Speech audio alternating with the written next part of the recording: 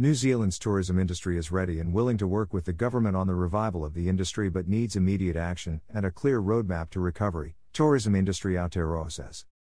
In response to Tourism Minister Stuart Nash's speech to the Otago University Tourism Policy School Conference in Queenstown today, TIA Chief Executive Chris Roberts says the tourism industry is ready for the challenge of being a partner with government in building back better. The minister's acceptance that tourism needs further assistance to get through 2021 is welcomed, including assistance for businesses that need to suspend their operations, regionally targeted programs, and help with mental stress and fatigue. We look forward to seeing the details which we were told would be coming in a couple of weeks, Mr. Roberts says. TIA endorses the minister's comment that as we transition to a new tourism, we cannot leave people, businesses and communities behind. The business, community and mental health support is needed urgently. If our borders open to Australian travellers in the next few weeks, it will be a huge help, but it is not the full answer, Mr. Roberts says.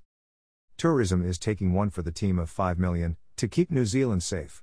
That sacrifice needs to be acknowledged and responded to.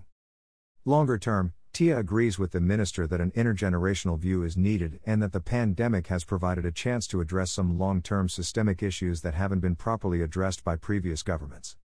In response to a question from Mr. Roberts, Mr. Nash revealed that the Tourism Futures Task Force report, which he has had since early December, would finally be released in a couple of weeks, but he would not be making any comment on it.